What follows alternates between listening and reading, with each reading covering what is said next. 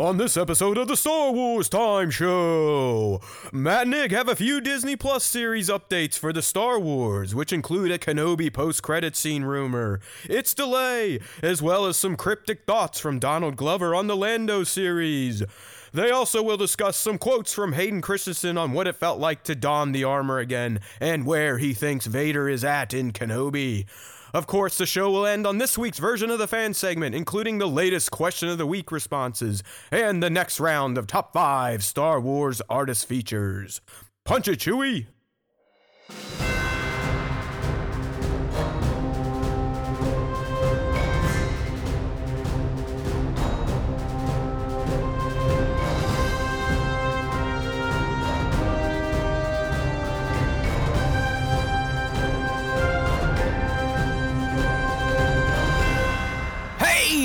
Now, everybody, it's the Star Wars Time Show, and yes, Matt is coming to you from a submarine, if you couldn't tell by the sound of his voice here. So, I'm going to try, my friends. You know, I'm never going to skip a Star Wars Time Show unless I'm half dead or in the hospital.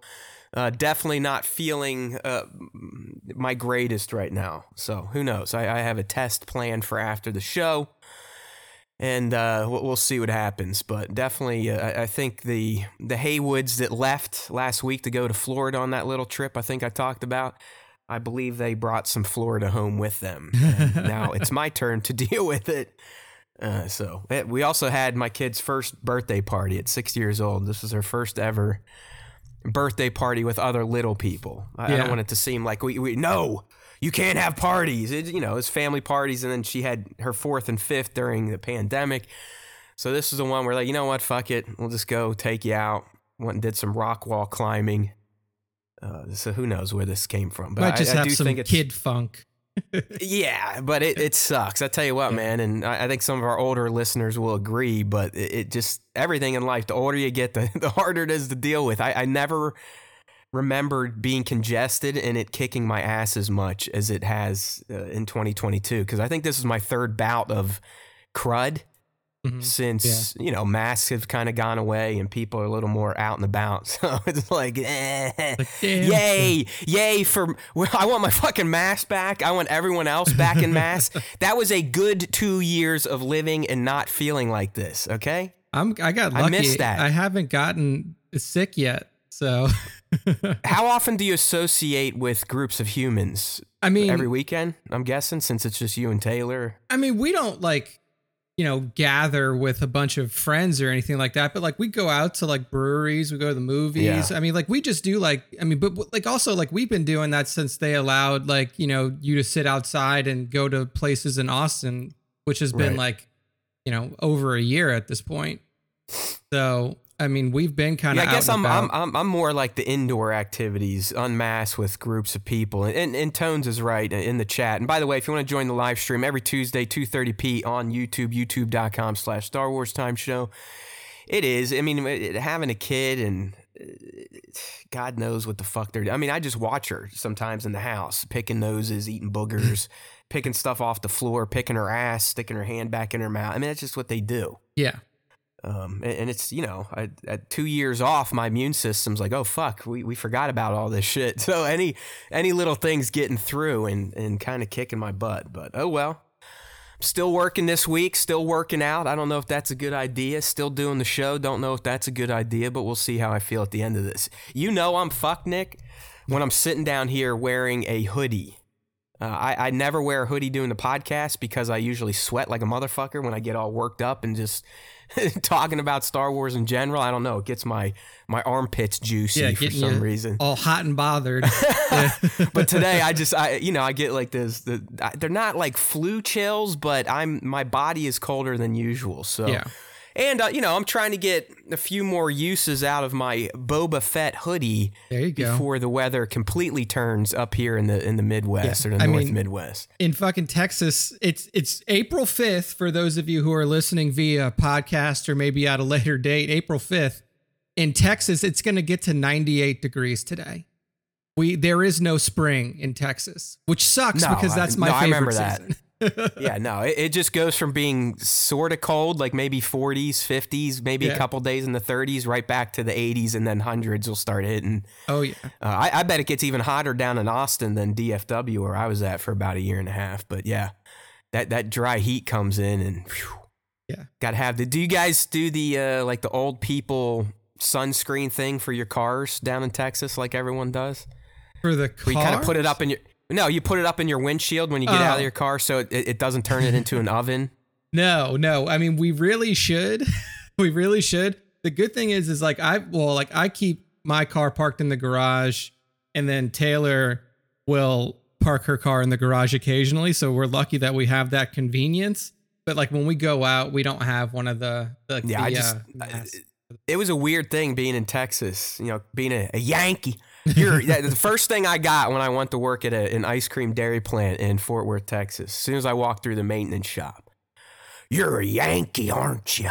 You know what we do to Yankees down here? We hang them by the flagpole." I was like, okay, this is going to be fun. Like, wow, this sounds like a great time. Luckily, they adopted me. I mean, I think those that have listened to the show for a certain number of years probably understand that I can handle myself in situations. And while I may be a Yankee, and one of these academics, these smart people telling us how to live our lives. We got a college boy here. Yeah. He's a college-educated northerner, them goddamn Yanks.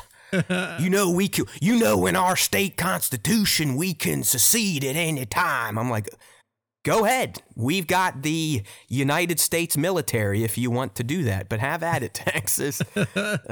I still love it down there. I know the politics in Texas are fucking ridiculous, just like Ohio and Florida. But Texas was one of my favorite places I've lived throughout the 50 states. I'm not gonna lie, it was fun, man. Like it's fun living here. Like coming from Louisiana, which is another like really fucking fun place to live. Like I think that Austin in particular is a really cool place. There's just so much to do. Yeah. It's like, that's like the one liberal bastion in all of Texas probably is Austin and maybe inner Houston, but outside of that, man, that state is as I don't even want to say far right as it gets. Like they don't even dance in the middle at all. It's way out there. Yeah. Oh, well. All right. Well, hey, we do have some Star Wars to talk about today. There was like a last-minute save for making Star Wars that dropped this morning, so we threw that up there. We'll talk about that. Again, I would classify it as a leak, but it's nothing tragic. I've been avoiding like the real big plot swipes at this point in time, but this is something I think we could dig into, and it makes sense as a plot device for the story in Kenobi. We've got an update from Don Glover himself on the Lando series and if that's even real. If you're on the live stream, you're looking at a graphic going, am I in the right place? Is this the fucking Sony Marvel time show? No, I want to talk a little Morbius. We want to talk a little Moon Knight, and Nick may even dribble in some Uncharted movie, and then I have a warning / homework assignment for those of you on Netflix. Just to I want you to verify a program on there to see if my classification of it being a bootleg and a disaster, yet it is hard to not watch the whole thing. It's one of those deals. So that's what we got for today. A few other things. Hayden talked a little bit about Return to Star Wars. He's much better at the interview game than you in terms of protecting the plot. So there's not much, but he does make some. He made some interesting quotes, at least from him as a human standpoint, and what it meant to kind of get called back and don the armor again, and kind of where he thought Anakin's mind might have been 10 years later. Because like we said last week, my friend, this Darth Vader in Kenobi he's a spry 32 years old. I mean, he's obviously damaged goods, but he still is 32. He's had 10 years of just pure trauma after what went down on Mustafar and Coruscant. So, what is this guy thinking about? And what's his name? Hayden kind of gives us some insights. So, all right, that's kind of what we're looking at. But first and foremost, as we call it sometimes in the critic circle, I jumped on the grenade for everyone that is Morbius. Checked it out last Thursday. I was even one of the people, you were one the of $5 the million early. of people that did the early screening. And while I do not think it's a get up and walk out type of movie, or the 16% that it was showing on Rotten Tomato last week, it definitely has a lot of fucking problems. And it's crazy when you have a talent like Leto in there. Love him or hate Jared Leto, the guy is an accomplished actor who's been doing this shit for, 20, almost 30 years. I believe he has an Oscar, so he's no schlub. But here's the deal with Morbius, Nick, and it's purely a pacing issue, and it just feels like almost the entire plot is fast forward to the next moment with zero exposition on anything. You don't really understand anyone's motivations for doing anything. Here's where I knew it was in trouble. It starts with kind of a present scene. We've seen it in the trailer, so it's not a spoiler. You see Dr. Morbius. He's at that jungle cave, standing at the entrance, and all the bats come out. Then that cuts to a flashback 25 years later to when he's a kid. And then once that's done, which, okay, it's still making sense. When that's done, it cuts back to the present, but we're now after the opening scene, which never gets resolved on screen. You just are like, oh, I think them being on this boat means this is after he was at the cave, and now they're doing tests, and I don't. What you're saying is it's kind of like Rise of Skywalker. No, it's worse than Rise of Skywalker. Okay. I mean, to me, if I had to rate it, it would get a failing grade of a 5 or a 6. Gotcha. Like I said, I didn't feel compelled like some people, I walked out. It's like, who fucking does that, honestly? Especially these days when you're spending $18, $20 on a ticket. Like, it's something that bad that you're just like, you know what? I scheduled this time. I got babysitters. I'm just going to fucking walk out. Sometimes I think that's people just being hyperbolic, but yeah. It's just, you sit there watching the whole thing going like, okay, I mean, this is mediocre at best. But if they would have just told an actual story that had an actual, all right, this is the story. Is it these two guys looking for vampires? Is it Morbius' struggle with being an anti-hero or trying to be good? What are we doing? Is it Matt Smith taking his shirt off half the time and getting crazy? I don't know. So that's my take on Morbius. I would highly recommend waiting for this one. This is nothing you need to go see in theaters. And Sony Marvel, outside of Spider-Man, just continues to spin its wheels. Like, I like Venom. Don't get me wrong. I like Venom. But it's like, what are you people doing here? All right, well, it looks like we have our first dropout for Nick. So here he's coming back now. Let's bring him back into the fold. Hey! See, Nick's Number like, one. oh yeah, you don't like when people walk out on movies. I'm just Watch gonna me fucking walk walk out on your Morbius reviews. It's like, I'm out of here. I'm out. All right, so that's Morbius. The next thing I want to talk about, and Nick can join in here because I know he's checked out the first episode too, along with a lot of you in our Discord. And again, if you want to get in the Discord, you can always find a publicly available link on our Instagram account at Star Wars Time Show. Just hit that link tree and get yourself in there. All right, dude. So we both checked out Moon Knight, so good. Sometimes we can't count on Nick to watch new pop culture stuff in a timely fashion, so thank you. I think he just dropped out. No, he's still here. No, I'm still here. You know, it's funny when you drop out, my Skype client is about 45 seconds beyond with its noises. So it just gave me the fail noise that I can't connect to you anymore. So thank you, Skype. Another brilliant Microsoft product. So, Nick, Moon Knight, even before it released last Wednesday, I would say was getting its balls licked by the pro circuit. And by that, the people that get access early to review an episode or two to kind of let fans know what's coming down the pipe. Yeah. All right. So I was like, okay, all right. Oscar's in it. My boy, Poe, somehow Palpatine return guy. I like him. I dig him. He's in Dune. He's fucking cool. Like, right? We all agree Poe Dameron's cool. Look, I love Oscar Isaac as as an actor in general. He's just been in too many good things. I mean, correct. So for me, this was always going to be like, it's going to be good unless the writers fuck it up. Right. So I don't know how you felt, but when I first started watching it, again, I was like, Oscar's brilliant. I mean, there's no knock on Oscar. I love that, as he calls it, his London accent. Like when he's in that town, like, I need to get back to London. It's like, all right, dude. But I like that choice, because then it gives the Mark side of his psyche, really does feel like a different character. Yeah. So, I like seeing him as Steven. I think that's where you see Oscar's best acting is as Steven. I love all that stuff. But I'll be honest with you, the first time through with its just fade to blacks, I was a little discombobulated with what the fuck was going on. I'm not going to lie. I had to watch it a second time to fully get, like, okay, Steven goes to bed that one night after talking to that bronze mannequin thing and kind of working his hat for him. And then Mark wakes up, goes to whatever European country, to that castle, gets the scarab, jumps out of the window, and then Steven wakes up again. Yeah. And then Steven runs to the town, and then Mark has to come back to beat everyone up to get the scarab back. At first, I wasn't a huge fan of how they were delivering the narrative.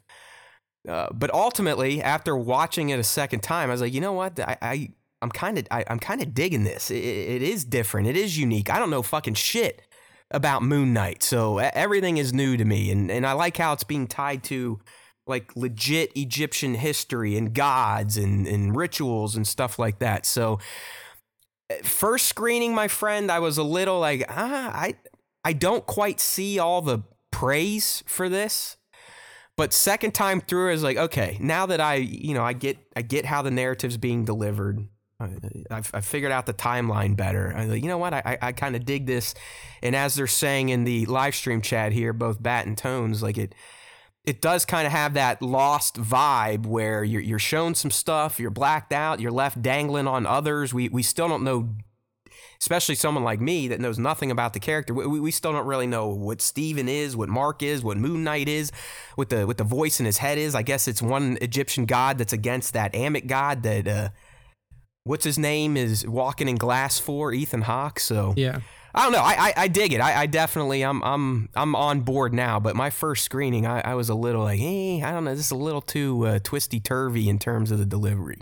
See, for me, I actually like that right out the gate because it put me in a situation to where like every other like Marvel like TV series, we'll say to this point, has been like pretty straightforward. I mean, the only other one that was a little bit divisive was like, well, not divisive, but like kind of, didn't give you everything all at once was WandaVision. That one had like a little bit of an unraveling plot right. and stuff.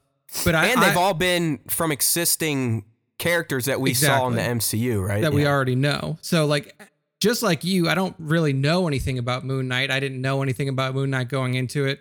I didn't do any research. I still haven't done any research. So like, I was pretty fresh, but I really enjoyed like the chaotic approach to how they delivered the character. Because the one thing that I did know is like, the guy essentially has multiple personalities. Like he has these different beings, whether they be Egyptian gods or like his own multiple personalities that are like fighting for control of his mind at any one given time. So like, I thought the way that they delivered that was really cool. And like the mystery of like his nighttime routine, like put the sand around the bed, tie yourself to the bedpost, put the tape on the door. Like, he has all of this set up to essentially prevent himself or to be able to tell like, okay, this is, I slept walk or, right. I did something tonight. But then Mark undoes it all for him before he goes to bed. I love that. So like when you see that initially, like you watch everything else happen and you're thinking to yourself like, well, how is the tape not being ripped? How is the sand not being disturbed and all this other stuff? And then it was really cool to see like one mystery kind of solved as the episode progressed.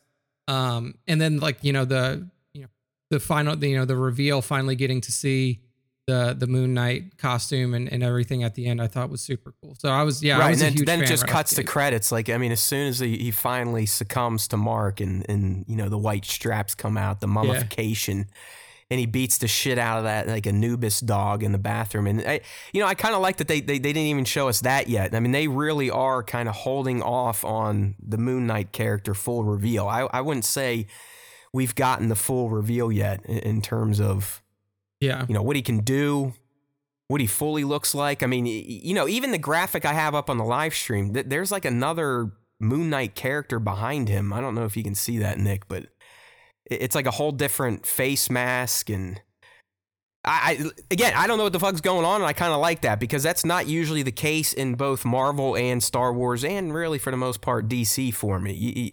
Anything they put out is usually from established characters or canon that I at least know enough. Yeah. Moon Knight, I don't know shit, and I kind of dig this, I still wish Disney Plus binge like Netflix, but it is something I'll be looking forward to every week. Is Moon Knight? Yeah, no, it was super good, and I really enjoyed the first episode. Hey Tones, real quick on that comment, I believe that was resolved, and it was a glitch in the system, so I don't think this was some Disney. I know a lot of people are on the fuck Disney, they're woke bandwagon for whatever reason. Yeah, that's not true anymore. Yeah, Tones was saying that that Disney Plus edited some of the more gory sections out of Falcon and Winter Soldier and stuff. So what they did was they have now, since they've brought in the Netflix series, they have now put a TVMA and a TV-14 filter on Disney Plus, and you can choose to use either one. So like, for example, if you have Disney Plus and you have kids and they use their own profiles, you probably don't want them having access to The Punisher, where somebody's fucking eyes get gouged out, Right. So but they've had that since day one. Like Charlie's had her own Disney Plus. She can't even get, I don't even think she can get the Star Wars movies on her account before they put in the new parental stuff. So to me, I was kind of like, fuck you. You're going to make me take extra steps when I log into Disney Plus now to prove that I'm an adult and I want to see adult content. But you got to do what you got to do, because there was definitely some parents groups and religious right groups that when they found out Disney was taking on, as Nick said, Netflix MCU, like, bleh, bleh. Do as we say, not as we do, from that side of the fucking spectrum, Yeah. You're like, well, just fucking parent, okay? Yeah. Just fucking parent. It's not that hard. If you don't want your kids watching shit, there's ways to block it. Yeah. Luckily for me, I don't have to worry about that because all of the profiles on my Disney Plus are set to TVMA, so I don't have to put it. NC-7. Nick goes for NC-17. I go NC-17 Disney movies where everybody's naked. I actually heard there's either like a one episode of a Netflix show that got an NC-17 or a movie coming to Netflix that got it. The new, I think it's the Ana de Armas movie that's coming to Netflix is rated NC-17. Yeah, all right, good. I'm all about that. So I've never understood the movements out there. Where like if you see stuff on TV or boobies or hear shit, fuck, damn, cunt, dick, that you're gonna end up being like a mass murderer. It doesn't make sense to me. In fact, yeah. Go ahead. No, I was gonna say, like, the only thing it does is it causes necessary but uncomfortable conversations with your parents, just forces them to say like, hey, you can't watch that. You can't watch that. I mean, you all know how I speak sometimes on this show. It's not much different in real life. And I took this approach. I was like, I'm going to talk the way I talk in front of my kid or not. Like, I'm not going to purposely get in front of her and be like, fuck. But I'm going to talk. And it's worked because my kid now is my filter. Like, swearing to her is so offensive. She's like, Dad, stop. Yeah. I don't want to hear it. She's the one who's correcting you, which is usually the other way around. Hey, that's a win. Like, especially coming from me, where my biggest problems as a young little boy were my mouth. I think that's a win. I mean, the fact that she doesn't even like hearing the swear words anymore, it's almost like she's triggered by them. She's like, stop. That's enough with the fucks and the bitches, you motherfucker. So, all right. So yeah, I'm digging Moon Knight. Sounds like Nick is on it as well. The only other hit that I had was I saw Uncharted. I know that I'm super late to this party because it came out in February. But this was one that actually, like, for the last 3 weeks, Taylor and I have been trying to go see. So like we initially were going to go see it on Thursday of last week. We got caught up with some stuff at home, couldn't make it. We were going to go see it on... They're playing the bongos and smoking dope. That's what they do probably on so. Friday night. Yeah. But, like Matthew McConaughey did down there in Texas. Exactly. Hey, man. Then we tried to go see it on Saturday or on Sunday. We went to the movie theater that we were going to go to, and there were like, people were like, they had an employee outside, and we noticed that there weren't like a lot of cars in the parking lot. We're like, oh, power outage. They had a fire in the building, small fire. It wasn't anything big, but they had a fire. So they're like, well, we had to shut down for today. Okay, fine. So then we went back yesterday, got to see it in a theater by ourselves, just the way I like to see movies. And the best. I thought it was fucking awesome. I will preface it by saying too, that Uncharted is one of my favorite game series of all time. I think it's just like, from top to bottom, the first time I played an Uncharted game, I was like, this would make a perfect movie. Like this would make a perfect new Indiana Jones style movie. And after all of the production woes and however long this thing's been in the pre-production, in the pipeline to be made, I was really worried, especially when they announced Tom Holland, because I thought that he was a little young to play Nate. He's when bankable, they said, man. He's proven it now. He's bankable. Oh, yeah. And then when I saw that Wahlberg was going to play Sully, I'm like, man, that just doesn't fit. Sully's way older. Right. I saw the movie, and I saw the way that those two characters perfectly brought Nate and Sully's relationship to the screen. And I was like, they fucking killed it. Like there was some over the top shit in there that's just like the video games. With the plane moment in the very beginning, and then the pirate ship moment. Oh, the pirate ship moment that rivals like fuckery like you've never seen before. I mean, know, even crazier than like Pirates of the Caribbean type of stuff. I know, but it's just like they did it. I mean, they paid homage to the series so well, and it's good. It is good, and it's a franchise now. I mean, It hit enough check boxes that Sony's like, all right, we'll keep doing this, you fuckers. Over 350 million worldwide, which again, like, when you compare that to a Marvel movie or you compare that to a Star Wars movie, people look at 350 million now. They're like, it's garbage. They'll never make another one. $300 million for a movie, for one, the first of a franchise, and two, the first of a video game related movie franchise. Well, hey, dude, we're still, I mean, a lot of us, and I'm kind of in this crowd now too. I mean, we COVID's still fairly rampant around the world. There's some countries that still have lockdowns here and there, so it probably did not play on the amount of screens it would have played on in 2019. So they did good. I'm with you. All right. So the last thing I want to leave you with, and again, this is kind of like a homework assignment for next week, everybody that listens here, especially you live streamers. There is a show on Netflix now. It probably came out 2 or 3 weeks ago, called The Guardians of Justice. So I threw it on one night. I was like, hey, whatever, fuck it. I'm kind of zoned out. We'll throw it on. It is the most bootleg thing I've ever watched on a professional service in my life. I mean, this is something that I would expect to see on like TikTok or, not even YouTube. I mean, there's YouTube channels that have a more coherent and well put together series. I mean, to me, this show should have been on YouTube. I still don't know how it made it to Netflix. So if you've not watched it yet and you want to see a train wreck that is kind of hard to turn away from, check out The Guardians of Justice on Netflix. Diamond Dallas Page is one of the stars. That's really all I got to say. I mean, it is like B to C movie. But there's something about it where it's so what the fuck. I mean, Nick, it mixes in claymation with traditional cinematography, with animation, just kind of whenever it feels like it. The acting is atrocious. Some of the sets are atrocious. It really is. I mean, I told Nick before we went live, I was like, I feel like this is something we could have done for 20 grand on our YouTube channel. And it made it to fucking Netflix in like the trending sections. I mean, it was like everywhere. I couldn't avoid it. I was like, fuck it, I'll watch it. Why not?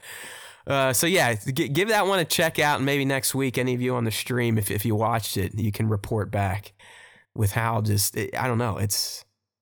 crazy. It would be like, to some of you collectors out there, especially if you're into the bootleg scene, it would be like if Sucklord made a Star Wars movie.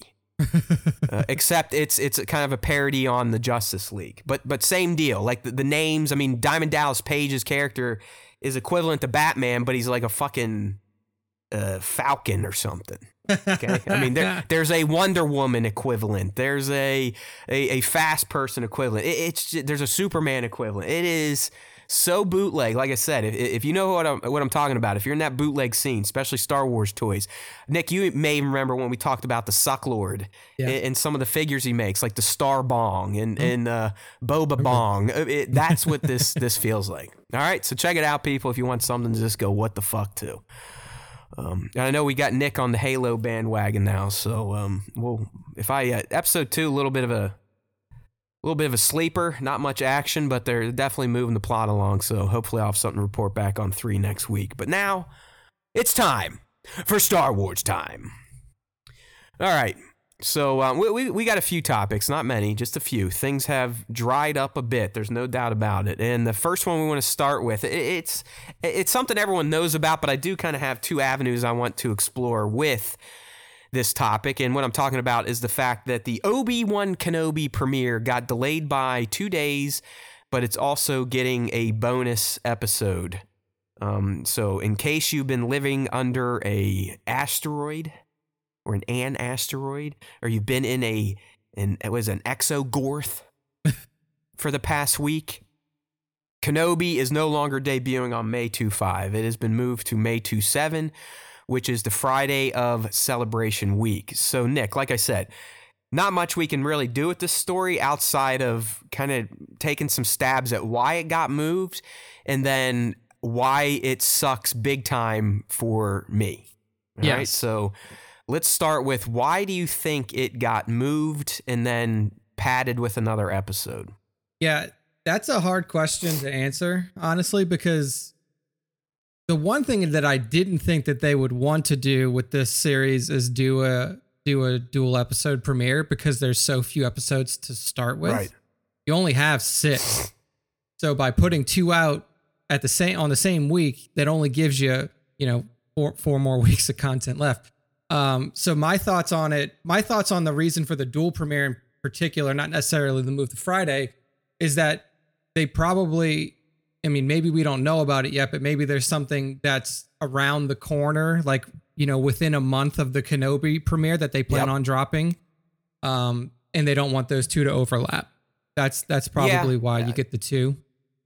Yeah. So I agree with the 2 episode. I think, they'll kind of pitch it as, oh, hey, it's Celebration Week, where it's a gift to the fans, where I honestly think most people at Celebration are going to be like, man, that kind of sucks. Now we got to watch both episodes here while we'd rather be out fucking around on the floor or with our friends. I don't know. I've seen other content creators like Star Wars Explained. I saw him after this, and he's like, fuck, I'm going to now have 2 episodes to break down on the first real big day of Celebration. Which is exactly what your worry was. Yeah. Too. So but you're also going to be on a vacation, right? Yeah. So I'll talk about that avenue in a second. But I honestly think they moved it to Friday. Think they're either going to have some big event at Celebration now, like maybe Ewan's there or the cast is there, and certain fans will get to watch the 2 episode premiere with them all together. Because outside that, I don't know why you do that, because that is, I believe Celebration's Thursday through Sunday like it usually is. I don't know if it's a Friday to Monday one, but I think it's a Thursday to Sunday. So you are taking a prime day and kind of birthing this baby. So I would have to imagine they're going to have some sort of panel or very exclusive special event for the 2 episode premiere screening at Celebration on that Friday. But I'm with you. I think the reason for the 2 banger is to catch up. I don't know if it's for Andor or Bad Batch or maybe one of the Marvel shows, but it does seem like they're wanting to hurry this one along in a month's time versus the full 6 weeks.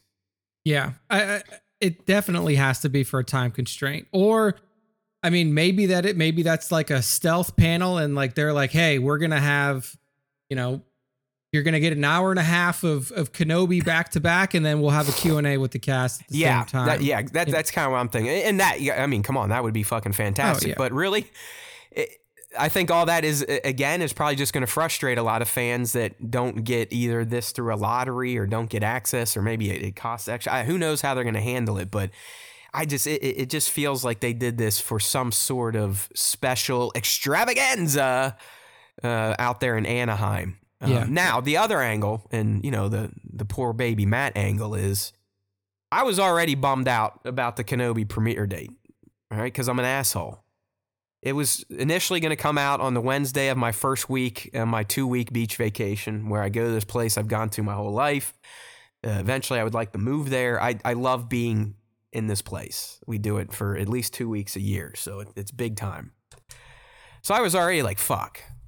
Kenobi on a Wednesday at the beach, vacation, family's there.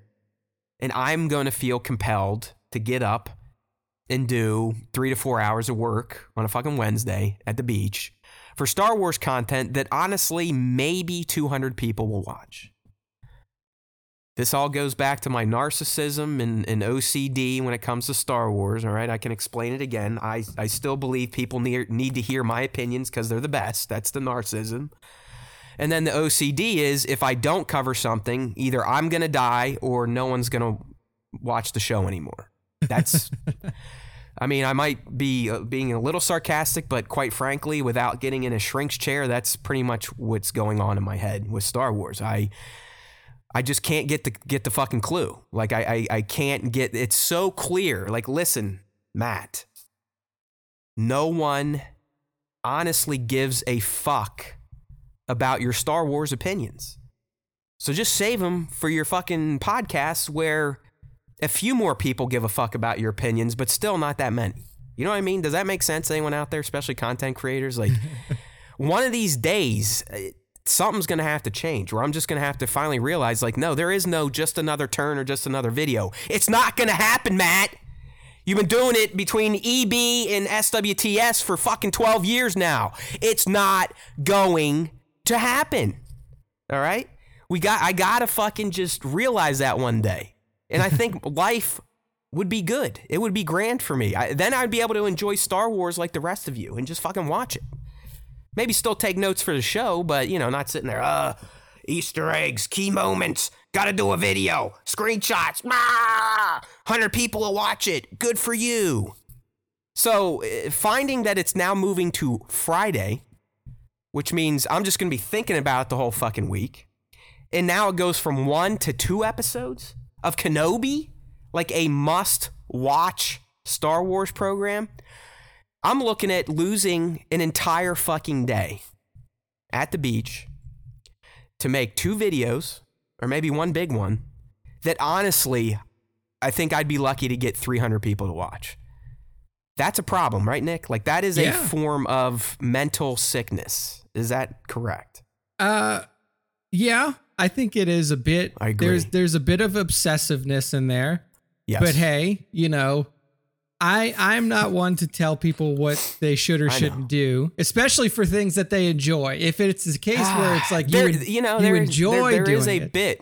There is a bit where I must, or why do I keep doing it? It's maybe it's enjoyment, but I will tell you one motivating factor it is, and maybe this is from my days of a gamer, but it's like, hey, just one more video. You never know. Maybe the right person will finally see it and it'll happen, but it's not going to happen. It's just not going to happen.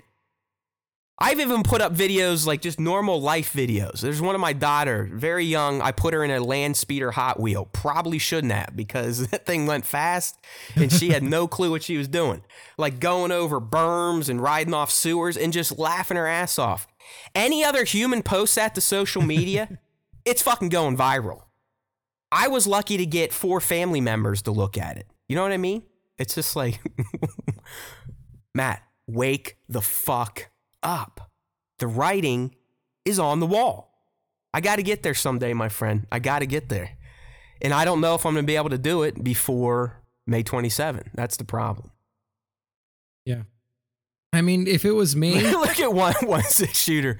I wish, Trevor, Here's what he said. He said, watch it on vacation a few times, take some notes on the beach, and come back and wow people with observation. No, dude, if I did that, by the time I came back, we'd be 3 episodes in and everyone would be on to like Andor. That's how I think. And here's the thing too, is not only are you going, like, we're only talking about the Matt side of the implications here, but here's what's going to happen. If you take 4 hours plus of a beach day vacation with your family to sit down and watch Star Wars stuff by yourself and then do a video, your wife is going to be very upset with you. Oh no, she knows. She's fully prepared for it. She knows. I've already told her. And trust me, the next week we're there, she'll be working her real job the whole week. So she has really nothing to say on me, because she's going to be disconnected from the family for the second week of the vacation. But yeah, I know. I mean, it's just, hey, and I'm just bitching. And listen, there's people that live in Ukraine are getting blown up and babies getting shot. So, I mean, wow, Matt. But it really goes back to, what's my problem? Like, why can't I just say no? Well, life will go on. Yeah, life will go on. Life will go on.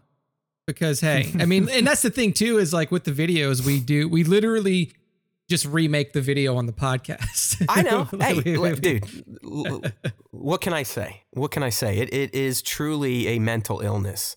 And I get it, Shooter. I get it, Tones. You're right. But it's that same voice. It's just like, it almost feels like until I get it done, my brain can't rest. So even if I did put it off on Friday, I'd still be sitting out there probably in the sand going, fuck, got to do this video, got to do the videos. Hey, Daddy, you want to play in the ocean? I got to do these fucking videos. Hey, Daddy, you want to go up to the boardwalk? I got to do these fucking videos. You know, I would have that chip on my shoulder. I got to get them done.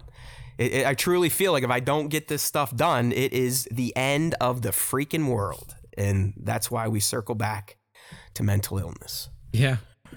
All right. There's that.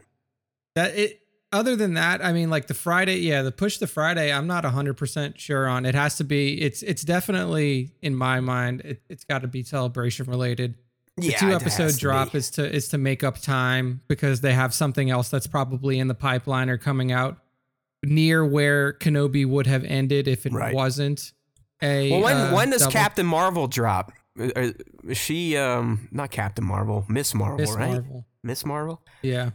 Is that a Juner? Because I'm guessing that's going to go right after Moon Knight. June 8th. Yeah, you're right, Tones. I'm essentially Steven and Mark right now with this voice. I might as well just hold my nose shut for the rest of the cast and talk like this. Welcome to 20,000 Leagues Under the Sea with Matt and Nick. But Miss Marvel's June 8th. So. Got you. Yeah. I mean, I don't know. Either way, I'll probably watch one. Nick's like, I'll watch it when Matt's like, yo, you ready to do a podcast? I'll watch it 2 hours before that. Needs to be fresh in my mind. Yeah, Nick's like, this is no fucking skin off my back, pal. Have fun internalizing all that stress. I was going to say, like, they could release it on any day that they wanted to. For me, I'm going to watch it when I watch it. I mean, there's no way I can avoid not watching them on Friday, and I probably will do it. I mean, there's a part of me thinking I may very well wake up at 3 a.m. now. Yeah. A tough one. But hey, if you enjoy doing it, which I do think that you garner a bit of enjoyment out of doing that, then I think that you're, that. No, I do. I do. I mean, when people comment or just even the 2 people that watch these fucking videos, I guess that's enough. But I don't know. Like I said, it's how many times can I do the same thing without classifying myself as psychotic? You know what I mean? It's like, it truly is rolling that boulder up the hill every day, and then it comes right back down and runs me over. All right. So there you go. Kenobi moving on. If you're out there at Celebration, may the Force be with you. We speak your names. I would definitely try to find a watch party if you can't get into what we're thinking will be some sort of official event. Because that would definitely be fun. I remember Celebration 2, and this was years ago. This would have been like 2002 or 3. That we only had 4 movies at that point. Celebration 2 was for Attack of the Clones, believe it or not. And they would just have one big room every night where they would play a movie in from the original trilogy or TPM, and it would be packed with people in there with their fucking lightsabers and costumes if they wore them, because back then it was still kind of not a thing. And it is fun watching Star Wars, even though we've all seen them a million times. It is fun watching with a bunch of other lunatics. There's no doubt about it. So Trevor, you're saying I don't enjoy doing the Star Wars time show at this point? Do I need to be more positive? Is that what's happening? All right. People follow. So we have right. We do something. We do a few things right. Not many, and not well. We do them okay. I think okay is probably better. Yeah. All right. Hey, yeah. Before we move on, I want to acknowledge one of our main supporters here. Can always count on this fan being in the streams, being on Discord, and just being a good dude. I got a care package on Friday from Mr. Bat 2797 from his 3D printing shop, 2797 Studios. And in it, there were some gifts for myself and my daughter. And I don't know, I thought that was pretty damn special. Good dude, Bat is. He made some custom Carbonite, like characters in Carbonite for my kids' Razor Crest. You know, like shrunk them down real small, because she has like the tiny Mission Fleet Razor Crest. It's not like a normal scale. So he made her like 6 or 7 Carbonites, Jar Jar, Grogu, Luke, lots of cool figures in Carbonite. And just to see how excited she was, I mean, I sent Bat the video, but she picked them up and was jamming them all inside the Razor Crest, like, yeah. And as a bonus, he sent me a couple for my big boy Razor Crest. So shout out to Bat2797 on Instagram, 2797, I believe _studios. If I fuck that up, Bat, let me know and I'll correct it. But they do a lot of fun stuff, a lot of good stuff with 3D printing, teaming up with Landspeeder Luke and other designers out there to print all of your Star Wars diorama needs. So give them a look, give them a shout. Nice. Okay, so let's stick with the Kenobi train, buddy. And we have a rumor for you. I would say it's more than a rumor. So just I'll put it out there if you're trying to go in clean, which I doubt many people are that listen to the show at this point in the time. You might want to pause for a few minutes. This shouldn't take too long. But this just came out today for Making Star Wars. So again, I have a feeling it's probably legit. So just be prepared. But what we're talking about is the potential of a post-credit scene popping up in the Obi-Wan Kenobi series.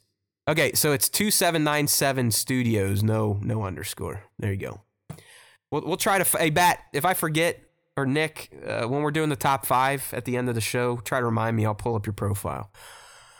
All right, so anyways, like I said, this rumor revolves around the potential of a post-credit scene in Obi-Wan Kenobi and what is going to be in that post-credit scene and when it is going to air. Is everyone ready? Strapped in? Ready to go? Ready. Because this post-credit scene is definitely going to tickle your tits, as George Takei likes to say. All right. So, Nick, according to Making Star Wars, there will indeed be at least one post-credit scene in the Obi-Wan Kenobi series, and it's going to be featured early on. This is not like a stinger to potentially set up future stories or maybe connect into Rogue One or A New Hope. All right, this is going to happen, according to MSW, during the credits of the 2nd episode. All right. And it's the scene itself sounds like it's going to serve as the debut of a very important character to the series. So if we go back a little bit, my friend, and kind of set up what we know so far about what we think is going to take place in episode 1 and 2. Eventually, Kenobi is going off-world to help Bail Organa get Princess Leia back. Yep. This is definitely going to expose him to the galaxy at wide, and he is definitely going to risk being found out by doing so. So what sounds like happens here, after he leaves and does this and rescues Leia and potentially reconnects into the Force, unlike he has since the end of ROTS, someone, and I think everyone can guess who, is going to feel that disturbance in the Force. Oh. And feeling that presence in the Force for the first time in what could be 10 years is going to awaken this person from slumber. And this person, if you're on the live stream, is none other than Anakin Skywalker / Darth Vader. So, Nick, this is what it sounds like, how it's going to go. Like, all right, episode 2 ends on a high note. Credits. Ba, ba, ba, ba, ba. We don't know the theme song yet, so... Fett! We'll just bring in the old ones. Fett! And then, all right, we get some credits. We see Deb's name. You know, we're seeing all the names out there. Ewan, Hayden. Yay, we love you people. Thanks for your work. Then we're going to a post-credits scene. It's going to pan up. You're going to see murky water. And then this real fucked up face comes into view and a fucked up eye opens. It's revealed that eye belongs to Anakin Skywalker, and he is in his bacta tank, being awoken from his healing slumber because of Kenobi essentially using the Force again. A presence he hasn't felt since. Since, yes, and then you just look around, right? Yeah. You look left and you look right, and then you just walk away with purpose. So, yeah, I kind of dig that's how they're going to introduce Vader. I like it. I like that it is going to be kind of a stinger at the end of 2, and then it does sound like it'll lead right into the beginning of episode 3, which I have a little bit on here, and this is kind of cool. But this is Vader's situation in life after his choice. So it sounds like after seeing that stinger, Vader's in the tank, clearly won't have all his body parts on. And really, Nick, this pays off on that leak from Star Wars Newsnet months ago, where they kind of rendered you're going to see Anakin in a tank, and it now seems like, all right, this is why. He was in there doing his usual healing thing, but because of Kenobi's adventures and him probably using the Force again for the first time in a long time, Anakin's going to sense that, and it's going to wake him up immediately. And now he is going to get involved because now he knows which chess piece is back on the board. So when we hit episode 3, and there's a little speculation here from Making Star Wars, so this isn't verbatim from his sources, but it sounds like we're going to start with a shot of Anakin on a table, still limbless, in pain, getting fitted with his attachments for the day. And it was explained to Jason, like, no, this is Vader's daily existence. This is what he does every day. Like, we get up and, scratch our ass, fart, take a shit. He gets out of his tank and essentially suffers his surgery from rots every single day. Just sitting there. He's not going to look all freshly charred. He's probably going to have the white washed over burnt skin at this point in time. But think about that. Every day, he's got to take himself apart, become just a torso in a bacta tank, sleep in there, and then as soon as you come out, you get put back on an operating table, and those fucking droids come in and weld your arms and legs back on. Oh, I love it. I mean, it shows you just the non-stop anguish, suffering, and pain that this character has been in at this point for 10 years. Yeah, I mean, that's fucking brutal. Like, that is, if you want to talk about the Marvel Netflix shows and how brutal those are, I mean, just that, it may not be as graphic, but in terms of like the amount of suffering that the person's going through, that's pretty fucking high. I mean, that is unbearable type. Yeah, because again, I imagine it will kind of be a parallel to his reconstruction in Rots, where the whole time, I mean, what's he doing? He's writhing and screaming out in pain. Yeah, I mean, Palpatine didn't even fucking give the guy like some morphine. He's just like, hey, this is good for me. It's just going to get him more pissed. Yeah. They just like, all right, here you go. Oh, it's like, imagine taking a welding kit to yourself every day and re-welding your arms and legs back on. That sounds awful. Fucking love it. I love it. Yeah, no, I mean, that's really cool. But then also, if you think about it this way, the reason that they may be doing a 2-episode premiere for Kenobi is that, like, if we're really not going to see Vader until the stinger in episode 2, you could look at the first episodes as almost like a 90 to 100 minute long like prequel movie that leads into the other 4 episodes, where essentially like after that first 2 episodes, the whole narrative shifts. No, you're right. So it's not even the same series. Yeah, and we've speculated on this just based on some of the leaks, and we're fucking Star Wars geniuses, but it is really sounding now like the first 2 episodes are going to be, all right, here's sad Kenobi, Here's angry Owen. Here's worried Bail. All right, now we're on the adventure to save Leia. That goes down. Some hijinks happens. Maybe he confronts Reva and kills her. Who knows? Maybe that's where the Force comes out that he's got to use. But then ultimately is successful, and him and Leia get off planet. But as fans watching this, like, all right, good job, Kenobi, woo!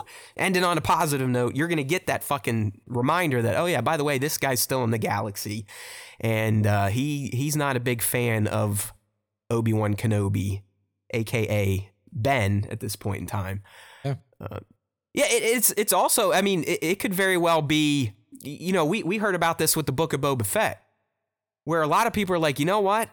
If they would have strung the premiere with episode 2, we probably would have had a more favorable initial reception of the show. Yeah. Where when they just watched episode 1 and it ended, it was like, oh, well, it was cool. We got to see him come out of the pit, but all right, where's everything fucking going? Where if a show does get into its second episode, and this isn't just a Star Wars problem, I mean, you could argue Moon Knight leaves a lot to be desired. Like, all right, well, where the fuck is everything going?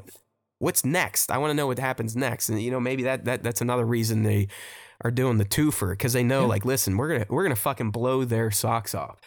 We're going to leave them. We're going to get them 2 episodes and leave them with the prospect that Vader now knows Kenobi is out and about. And as Nick said, that is going to fundamentally shift the narrative for 3, 4, 5, and 6.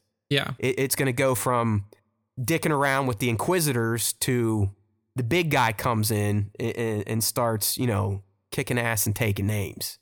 Yeah, exactly. So it definitely gives it a little bit more color, knowing that that Stinger is going to be more than likely at the end of episode 2. So yeah, no, good stuff. Yeah, I really do. I mean, everything that's come out about Kenobi is hitting the right notes. If all this stuff pays off, my goodness. Did anyone watch the, and I'm 98% sure it's legit, that leaked footage of Kenobi and Vader fighting on, which is probably going to be Mustafar's moon? Anyone? I know, Nick, you this wouldn't cross your desk, but I didn't post it either because it's something we've already talked about, but it's probably out there on Reddit still or Making Star Wars. I'm sure they have it up there, but someone grabbed the B-roll of one of their encounters, and I believe it's the second one, because the whole B-roll got to be stunt guys because they're on wires, and you can hear the stunt guy getting ready to get yanked, which I've heard is one of the most body shredding maneuvers in all of stunts, to be on a cable and then get fucking ripped back by your boys. Yeah, so I think that leaked scene is showing what we talked about, where Vader throws Kenobi like 40 to 60 feet across a room or a canyon. But that had to be real. There's no way that leak was fake. Just absolutely no way. Yeah, I mean, I haven't watched it yet, but I mean, that's one of those things too. I mean, like we've said too, we don't want to get, like, we'll give you some leaks, we'll give you some stuff like that, but when it comes to that kind of material, it is really hard to like post that and then be like, there's nothing to I mean, we've already discussed the moment through various other leaks. I was like, what's the point of seeing the footage? It does look cool. I would argue, I mean, again, who knows what sort of light was going on, but Kenobi, and one of these days we're going to be able to talk about our gear from Adrian, because I think that gives some things away too, but it's still under embargo. Yeah. But that leak scene to me, Kenobi is almost, it almost looks like Jedi Master Luke's get up. Like, it's more that tan robe look. Yeah. Definitely not as like his, he was kind of that lighter brown type of look. So I don't know, maybe he whips a unique robe, but it doesn't look like his KKK robe from A New Hope, right? Anyone that's seen A New Hope and you see Obi-Wan Kenobi in the distance coming in, I mean, the dude looks like he dyed his Ku Klux Klan outfit brown. His hood stands fucking very, very stands straight up. Very pointy. As he's making that sound like. Yeah. Let's go. I mean, even though I just bitched about it, I can't wait for the 27th. I just like, again, it's that internal sickness I have. It's a constant struggle between drive yourself nuts, but it's Star Wars. So why not drive yourself nuts for Star Wars? There's always time for Star Wars time. Drive yourself nuts for something that you enjoy. Okay. Uh-oh. Sorry. I need a better cough button here. Not that I've used it yet, but I'm sure this sounds grating to people. So hopefully by next week, I'm good to go. All right. So there you go. That's kind of our Kenobi talk for the week. We'll see what comes out. I know Greggy Poo was asking when I think some of the next round of promotions will take place. And because I was so fucking wrong on the trailer, I mean, I thought the trailer would be dropping last week or this week based on how they did it for the Book of Boba. So I guess if that's the case, I wouldn't be surprised if they start ramping up some at least TV spots within the next week or two here. Hopefully not giving us too much. I really appreciated the way they did the Book of Boba Fett. It was one trailer and then a bunch of 30-second spots that might include a new scene, 2 scenes at best. Yeah, they didn't give away very much. Yeah, I don't really think I want a whole other trailer to analyze and break down. At this point, I'm ready to just kind of see what they have planned for us on the 27th. So, Nick, a few years ago, KK got up on stage, hanging out with Patty Jenkins. It was a big Star Wars party. You know, you get a show, you get a show, you get a movie. It's one of those deals. And one of the properties that was discussed, how they've made a fucking logo for it, was Lando. Yep. And that's pretty much it. I mean, how we've heard more about Rangers of the New Republic than Lando. Yeah. Lando is one of those shows where, like, we got the screen, we got like the Lando Star Wars, but we literally didn't get anything about it. Like, we don't know who was supposed to be in it. We don't know what the storyline was supposed to be. A lot of people we got nothing. Yeah, they're like, oh, Lando show, it has to be Donald Glover. Like, who said? Who said? Does not have to be Donald Glover. I think when we first learned about it, you had the idea of, like, why not do it Lando Chronicles, but it starts with Billy D kind of reminiscing about the Chronicles or firing up a Chronicle disc and looking at himself in the, you know, his hologram, kind of like we saw him do him in the Solo movie. And then once we get into the Chronicle, it reverts to the past and we get to see Glover kind of live through the moment. Exactly. And that's kind of how, I mean, ultimately that's how Book of Boba Fett played out. And I think that they used that formula really well. And for a character like Lando, who at the end of Tross, there was a setup for a show. He's sitting there with Janna and he literally tells her, like, oh, well, you know, he says, I can't remember the line exactly, but like he essentially tells her, like, oh, that there's so many things that I could teach you. And, or, you know, so many things that I could tell you. It was kind of implied and I believe leaked at one point in time that Jaina, and maybe they'll correct this in that novel that's coming out where it's Lando, Jedi Master Luke, and Ochi, where we're going to learn about what they were doing on that planet and how Ochi's ship got marooned there and how Ochi died there. But I believe a part of that story is that's where Lando's kid was kidnapped. Yeah. And it was always, at least from what I know and read during those massive fucking leaks for Dross, was that Jaina was the kid that was taken. Was Lando's daughter. Exactly. Yeah. That's what my thought was as well. Or like, that's what my assumption was as well, is like, okay, well, this is like Janna is his daughter. And, you know, I know that like a lot of people were angling like, oh, well, Finn's his son, maybe like maybe the kid that was taken was Finn's his son. But I don't think that's the angle that they're going with Finn at this point anymore. I'm pretty sure it's supposed to be her. Yeah. Yeah, exactly. So, I mean, and look, I don't want to pitch every show that's about a character that's pre-existing has to be this mix of flashback and current time. But for Lando, it would almost be the inverse of what we saw in book, where like in book you had a lot more ultimately, like when you play the series out, you ultimately had a lot more in the present time than you did in the past. Where with the Lando series, you would ultimately have a lot more in the past than you would in the present, because the present would just be like, in my mind, you would open every episode with like Jana and Billy talking or like recounting something. And then you would kind of flash into Donald with whoever. You got to remember, and they kind of set it up in The Rise of Skywalker. People like Lando and Leia, they were legends to the kids of the sequel trilogy, the Reys and the Finns. I mean, go back to TFA when Finn and Rey actually meet Han Solo. They know exactly who he is. They know about all his exploits. They know about his friendship with the Jedi Master Luke. They were fucking legends, just like Luke was bitching about. Like, everyone thinks I'm just going to come out there with my laser sword.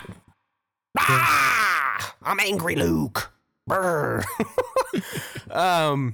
So yeah, I like that, Nick. I think that'd be a great setup, because it is. I mean, you even see it in TROS when Poe is like, how did you guys do it? How did you do it as the rebellion when you had nothing and you had the Empire and the Emperor and multiple Death Stars?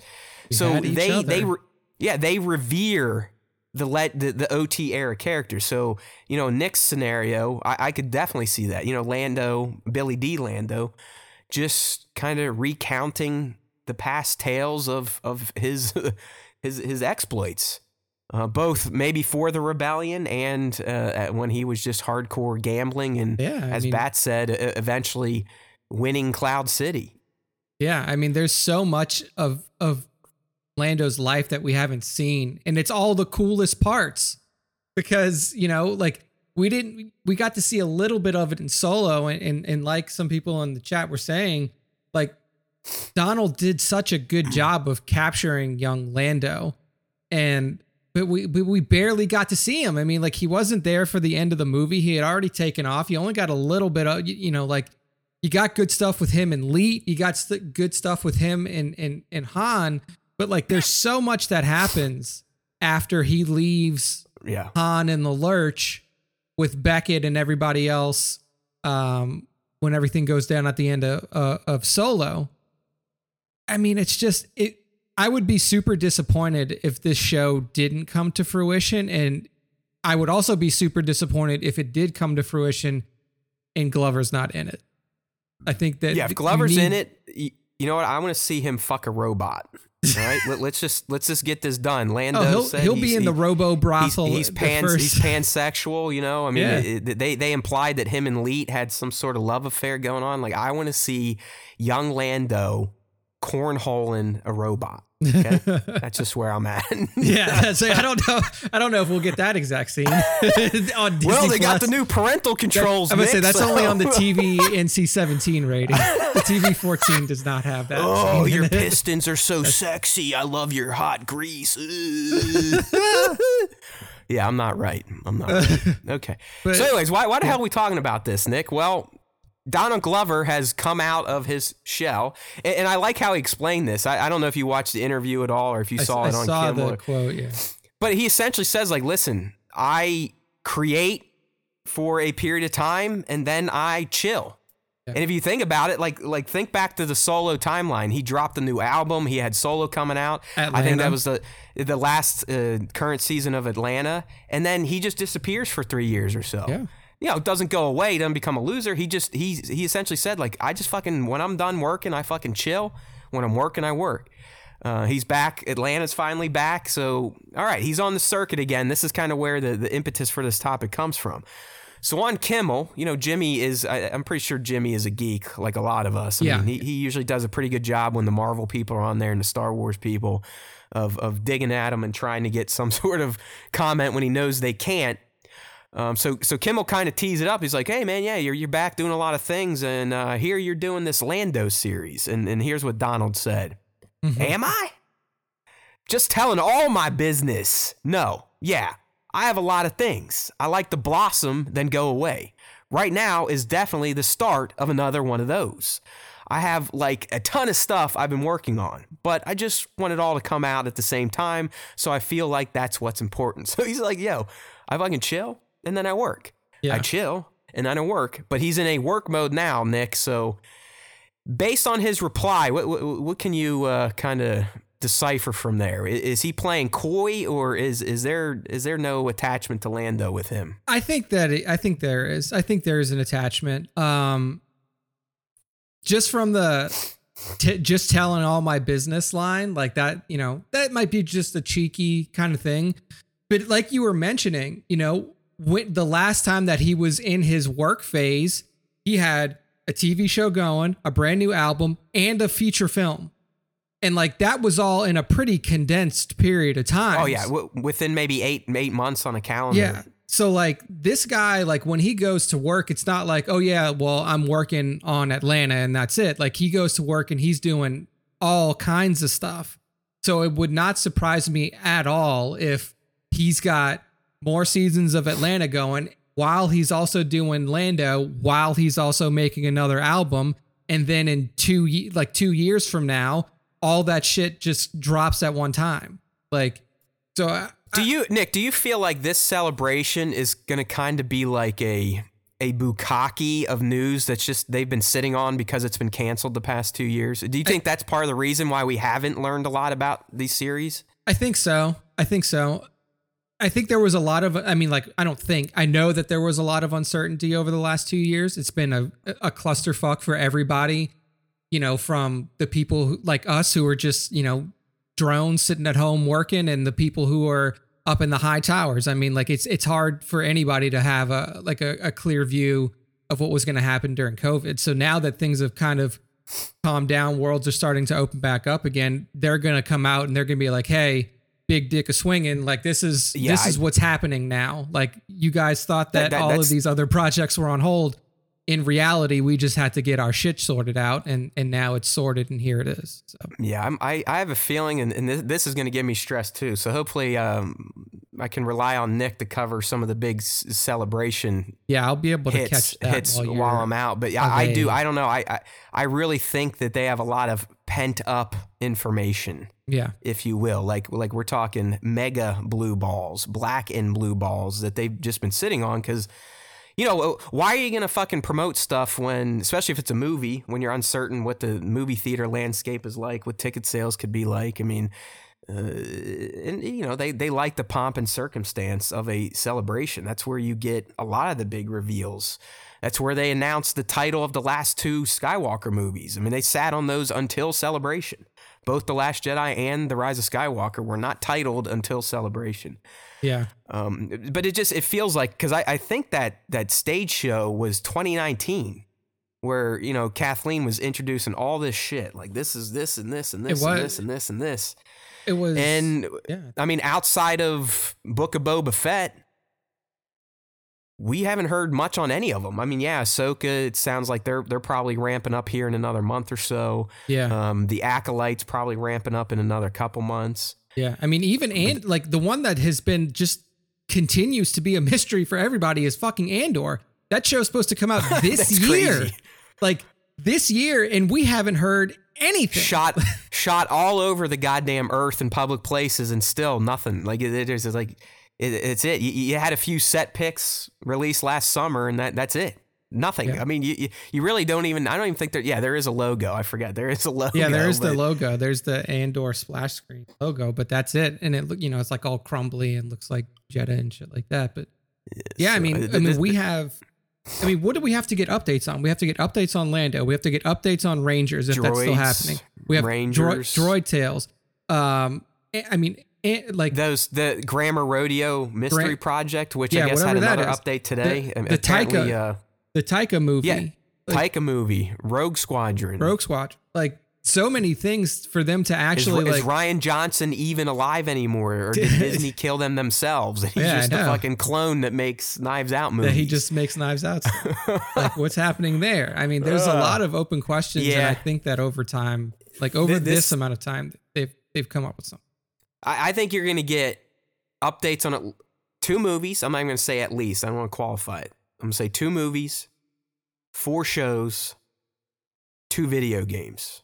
Those will be the tentpole deals at Celebration this year. I think you're going to see Jedi Fallen Order 2 for the first time. I would hope to see Ubisoft's, like just even if it's a cinematic trailer, see what they're up to. Rogue Squadron, I believe, will probably get an update. I would love for Taika's to get an update. And then I could see Lando, especially with Glover blossoming again, like you said. Acolyte, Ahsoka, Mando season 3. Yeah. Because Mando, this is another thing I didn't cover. I mean, everyone's like, oh, Mando season 3 wrapped. It's like, all right.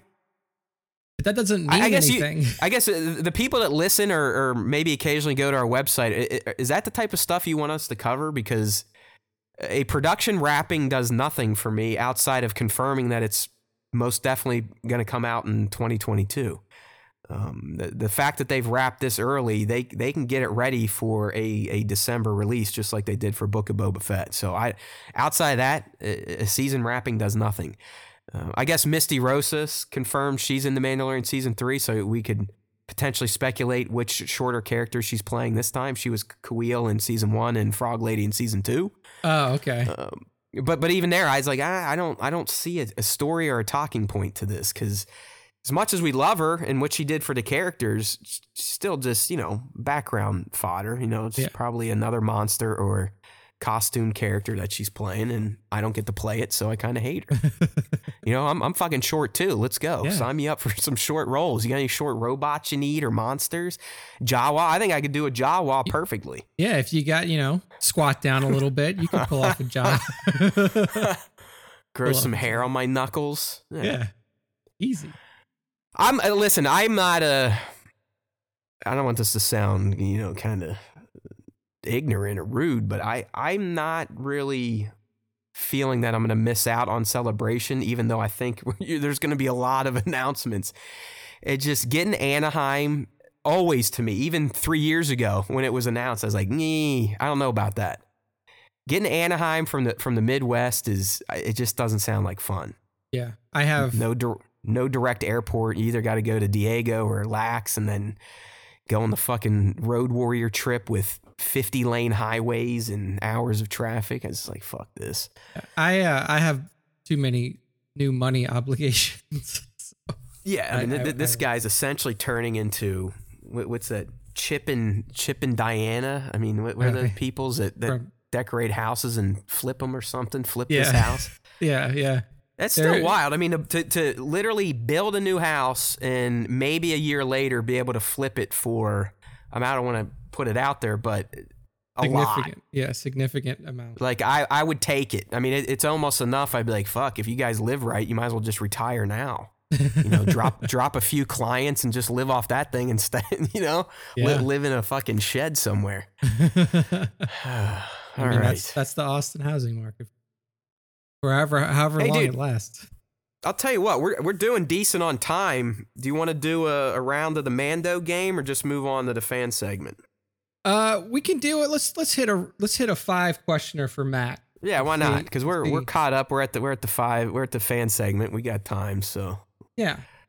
Let's hit a couple questions. My capacity is not at 100%, both mentally and physically. So I know. I'm gonna go ahead and put that out there now. We'll make it. That's why we're only doing a 5er, because Matt should have a short show so he can, rest and recover from his. Dude, if we don't have a short show, it'll be my fault. I know, it's okay. It'll be my fault. I get it. Yeah. So okay, I got the 5 cards here. All right, the 5 cards. We're only doing the 2-point questions again. For those of you who are new to this segment, new to the show, perhaps this is a new segment we have on the show. I was gifted these Mandalorian trivia cards from my girlfriend's mother.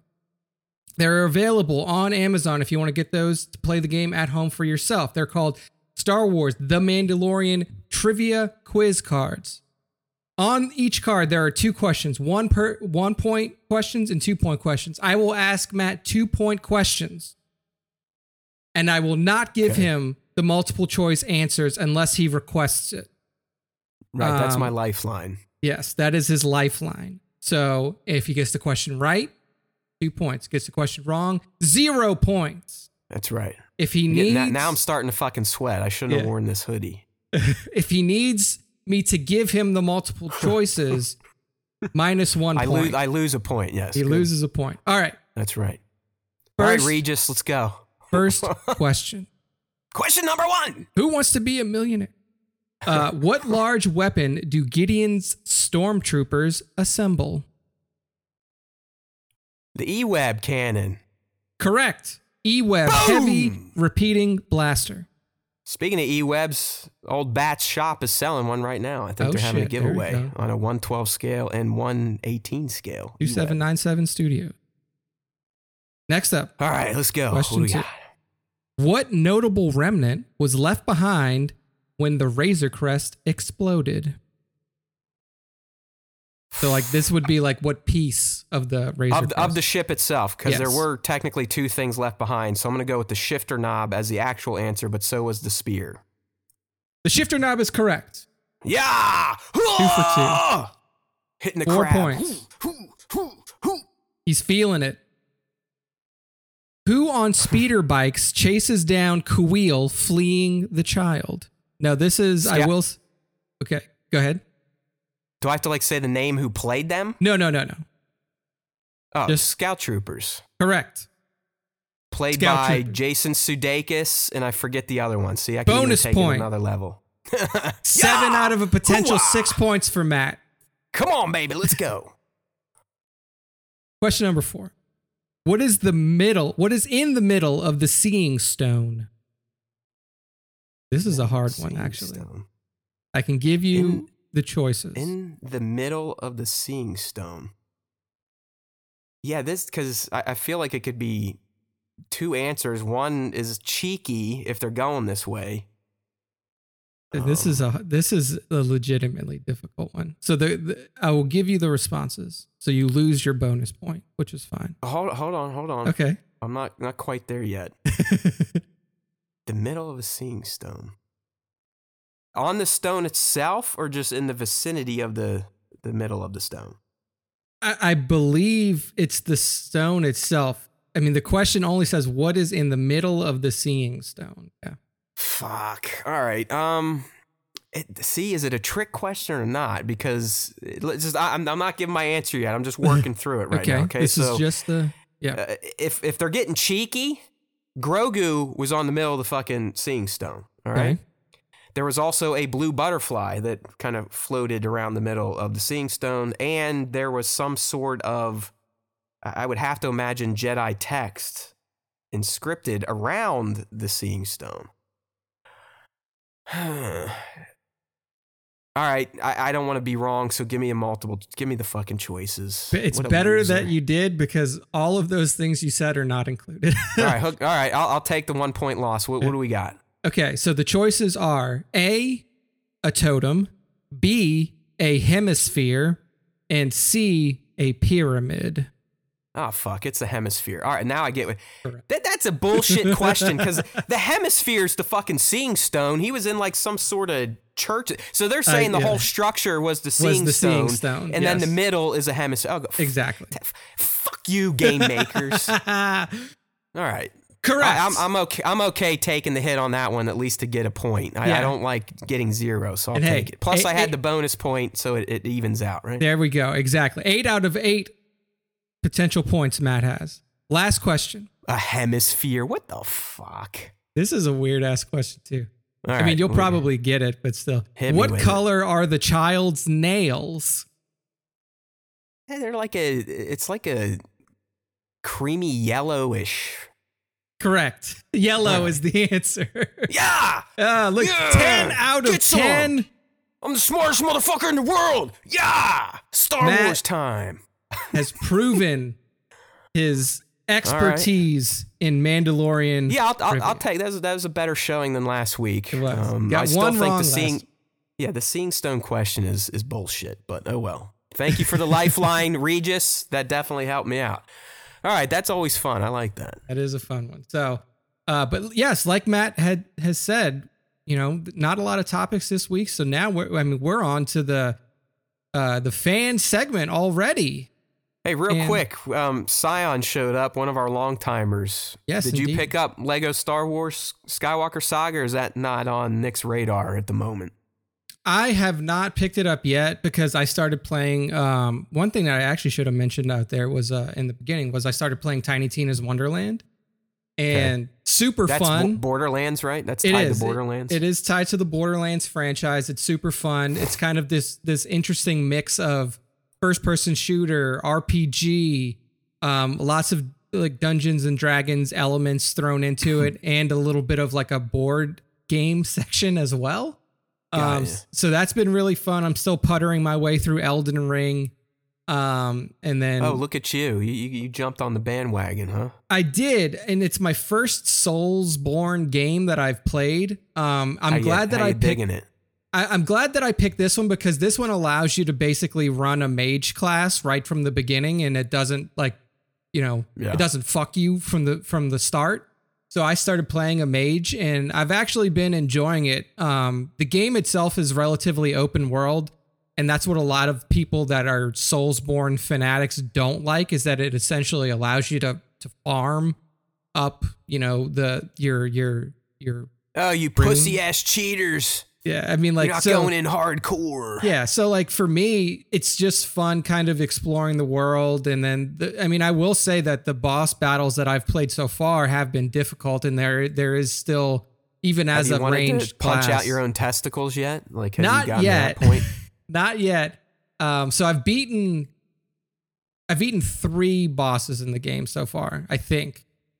And I haven't gotten to the point of frustration where I'm like, I want to fucking throw something through a wall yet.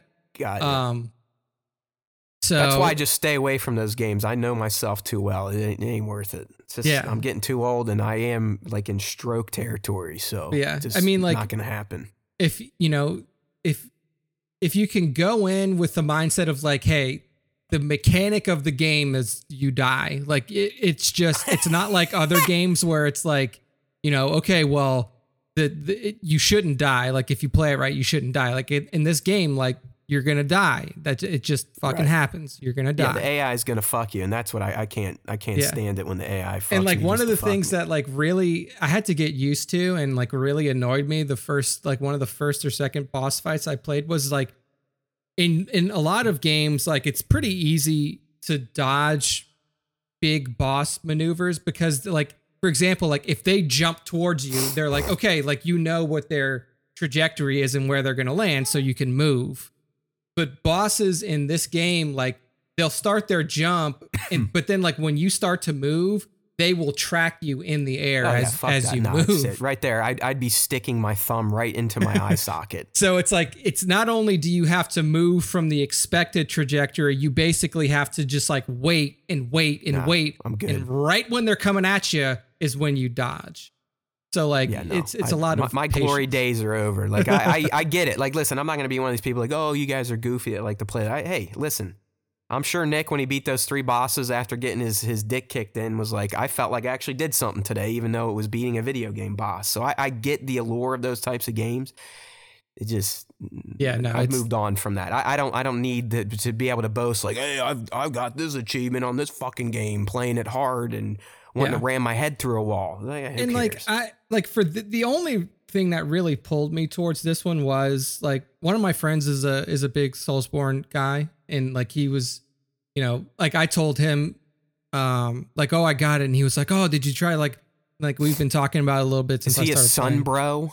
Is he a sun bro? I don't think something from Demon Souls, Sun Bros. I don't know if he ever got that hardcore into it, but he's been like giving me pointers and tips. And he actually told me, it's like, if there was one of these games for you to like play for the first time, it's probably Elden Ring. Because there is so much more to do than just like walk down the one path that the game has and just beat your head against shit until you get can fucked finally up and have out. to restart over and over. Yeah. I get you. So that was cool. I like that the George R.R. Martin angle, even though I will say that like you really have to reach to actually understand the story in it. Like there's no narrative threads that are actually given to you. Like the game itself is not one that has like, like after you beat a boss, like here's a big piece of exposition that we're now going to give you that explains more of what's happening. Move on to the next. Yeah, just like continue. Like you'll get little pieces of lore tossed at you from different angles, but it's not a game that's actually telling you a story. It's a game where you have to discern the story whatever way you can. All right. So I think the answer is no. Nick is not looking for Lego Star Wars anytime soon. Scion, I am definitely going to grab it. But I play games like an asshole these days. I mean, I'm literally still playing Mass Effect Legendary Edition, which has almost been a year out. I think it came out like last April or May. And that's the game I go play when I spend whatever 2 or 3 hours a week on a console. I mean, I'm on this stupid fucking thing a lot, doing the old Swago still. But in terms of real games, I just can't get myself out of the Legendary Edition. But I think Lego Skywalker Saga is going to be the ticket here. Yeah. Speaking of, one other quick PSA since we're talking about games. For those of you who follow, you probably know that PlayStation, Sony has announced their competitor to Game Pass. I don't know Did you work the system, Nick? That's exactly what I was going to say. Were you stacking yesterday? How many years out did you stack? I only did one. I only did 1 year. Yeah, Kung Fu did like 4 or 5 years. Figures. Not surprised by that, but yes, that was what I was going to say. For those of you who want to get in on the PlayStation Premium tier, which will be $120 a year once it rolls out in June, there is a workaround to that where if you subscribe for PlayStation Now, it's crazy. Now for $60 a year, that will transition to the PlayStation Premium in June. And you'll have the $120 tier. And apparently you can just keep, once you check out, you can go right back in and recheck out and just stack years of the Now subscription, which are going to turn in. Because, you know, if you're not in the know, Sony finally was like, you know what, they're really kind of getting some traction with this Game Pass thing. You know, they're getting day one releases. They're even getting third-party day one releases. We need something to compete with Microsoft's Games Pass. And that's what this is. And I would say it's not as good as Game Pass because you're not going to get first-party titles day one, which is an odd choice on Sony's behalf. But, oh, well, there you go. Yeah, they finally jumped on the bandwagon. Yeah, so I think the first-party thing for them is like, I mean, no matter which way you cut it, like Sony doesn't make as much money as Microsoft. So, like, Microsoft can eat that. Oh, dude, Microsoft just eats millions and millions and millions of dollars a year on its gaming division. Yeah, exactly. And if it can't do that, it then just tries to buy publishers. Yeah. So like that's why is like Sony can't eat that. Like Sony has, you know, in the cost of game making now is probably as high as it's ever been. Didn't they give, it's like a time, what'd they say? Is it kind of like what Warner Brothers is doing with movies now, where it's a guaranteed 45-day theatrical run, then it will hit the platform? Or Yeah. Okay. It's a time, I don't remember what the time period was between day one and when it would hit their subscription tier, but there is like not a stagnant, there is a consistent time for like, this is when day one releases. I thought so. Well, hey, there you go. See? That's what happens in business. Once one company figures out something neat, eventually the industry will come around to it. So if you weren't aware of that, even if you just pay for PlayStation Plus, your shit's changing soon. It's rolling into... Yeah, so if you just have PlayStation Plus now, like what you're... I mean, honestly, I was actually thinking about this. Like, it's not actually cheaper to do to get the PlayStation Now thing now, because it's $60 a year for now, and then it's $60 a year for just base PlayStation Plus. So it's $120 no matter how you shake it. So it's just like now you're doing. That's a good point. Yeah, because if you're not familiar, again, I don't know. I'm assuming because Sony seems to be the dominant console, even though you still can't fucking buy it, but. You can't buy it. Yeah, now you can get an Xbox. Now it's just Series their streaming system where you could stream old catalog games. Yeah. Where PlayStation Plus, you need it if you just wanted to fucking get play downloads and cloud saves and play online. Yeah. I mean, it's like the equivalent on Xbox of like Xbox Live is like what you need to actually play online, and then Game Pass is your expanded service. Yep. So. Yep. All right, dude. Well, there you go. We're trying to learn you all something. Who knows if they fix the exploit. Yeah. But I know at least as of yesterday, Kung Fu the intern was in there stacking that shit up. So yeah. And he was like, you know what? I was like, man, I can't believe they haven't patched that. And he's like, honestly, they're probably not looking at it as a bad thing that people are essentially paying for 4 or 5 years to stay connected to their service. So and also, like I said too, like, it's the same price. Like once you add in the Now price, and because like if you just have PlayStation Now, you don't have PlayStation Plus, you don't get the thing. You have to have both. So it's not like you just pay $60 for Now and then you're good. You have to have both of them. So it's the same price regardless. All right. Well, I'm still glad I have both the consoles, even though at least one. I can't even remember last time my PS5 was turned on. And listen, I'm not a console war bro. I like all gaming, and if I can afford it and get them, I want them all because that's the best of every world.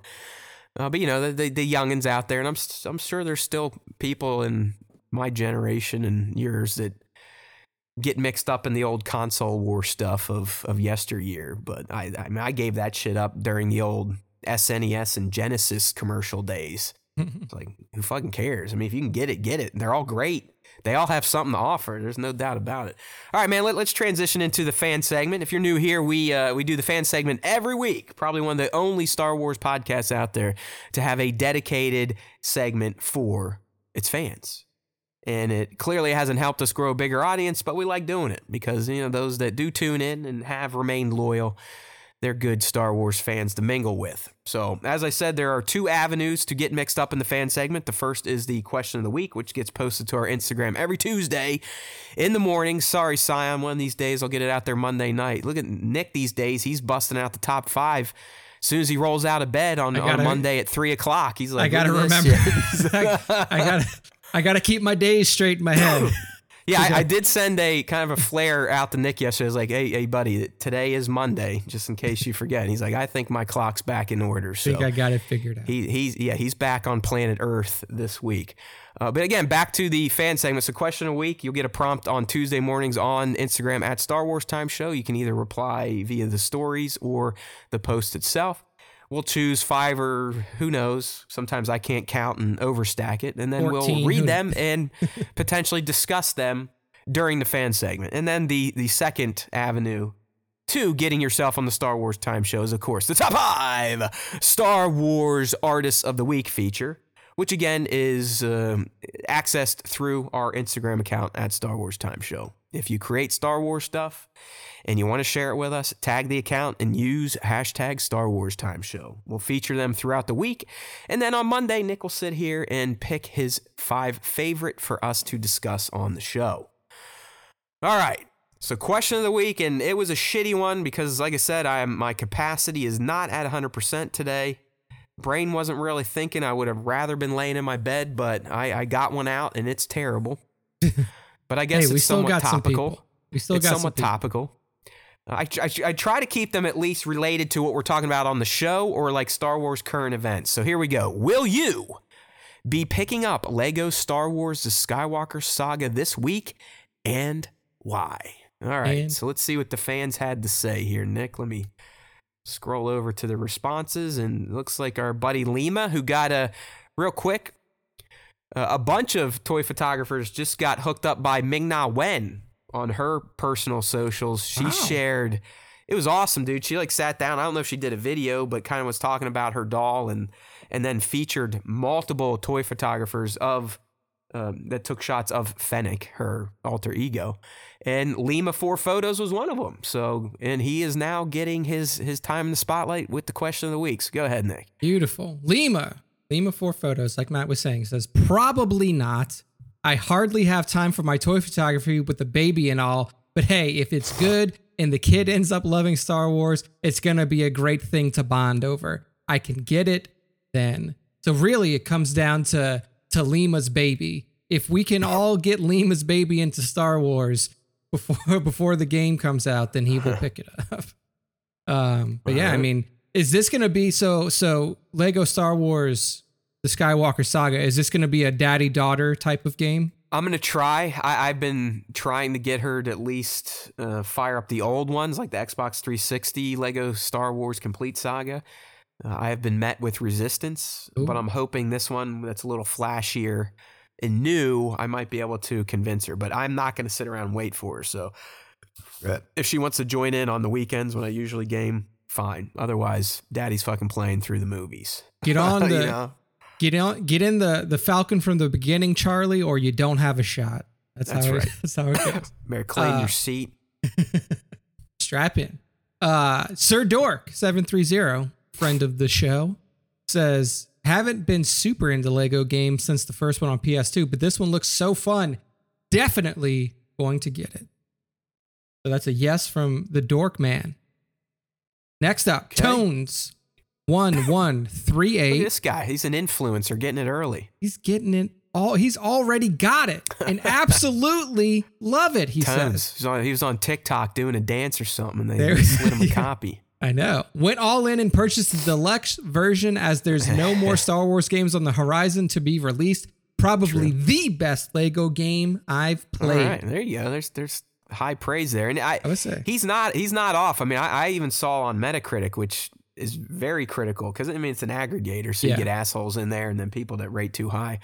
But I believe it was hovering around like an 85 or 86, which is pretty legit. Yeah, on, yeah. on Metacritic. I mean, I'm probably gonna get it, but it's like after seeing Uncharted as well, I didn't finish Uncharted 4, so now I want to go back and play Uncharted 4. Got Like you. I just have a lot of shit on my plate. Isn't there like kind of like a slight expansion too from the girls' point of view, or is that Last of Us? Lost Legacy. Lost Okay, so Legacy. yeah, there is that that's game as there well too. from Chloe and Nadine. All right, Burkhead go Toys. Tones, go. Yeah. Good. Congrats for Tones getting it early and already having a review ready. Burkhead Toy says, yep, I've got all the rest and it's been just a silly, fun game. I mean, that's what it is, right? Silly fun. I love Lego Star Wars. I love building them. I love playing them, and I love watching them. I think some of the Lego Star Wars animated content is some of the best Star Wars content out there. You know, fight me. I'll put up that coffee table challenge. They're irreverent side of it that we always like the droid tales and like all the shit that the droids go through, kind of retelling events of the trilogies. It's just fun. It is. They're super fun. I played the previous ones and I've always enjoyed them. My favorite though is the way, and this is in all Star Wars mediums, but the way Palpatine treats Vader in the Lego games and shows is just fantastic. Like Vader's like the chief buffoon. Yeah. In all Lego Star Wars. He's literally like Palpatine's punching bag. Like there's one episode like he gets Palpatine like a Palpatine mug for Christmas, and Palpatine shakes him down and dresses him down. It's great. All right. Next. All right. Last one for the question of the week. This is from Mr. Dejarin. This is a great Din Lego himself. toy photographer, by the way. There we go. He says, I bought the deluxe version today, ... for my kids. Yeah, with Is the it little really for your little kids? ookie lookie eyes too. So yeah, that's a good excuse. Is it really for your kids? See, I can't use that. I can't use that excuse that, oh yeah, I got it for my kids. See, I don't think they made a Lego game for TLJ and Tross, but they did for TFA. Yeah, they did. And they added enough stuff in that it does not feel like a pure kid game anymore. Like they had like forced FPS or third person shooting moments. Oh wow. A little more puzzle centric. But I remember the original ones. I mean, you essentially could close your eyes and just keep walking and fall off cliffs and this, that, and the other thing. Didn't fucking matter. You'd lose some studs that you'd have to pick up if you're going for full completion per level.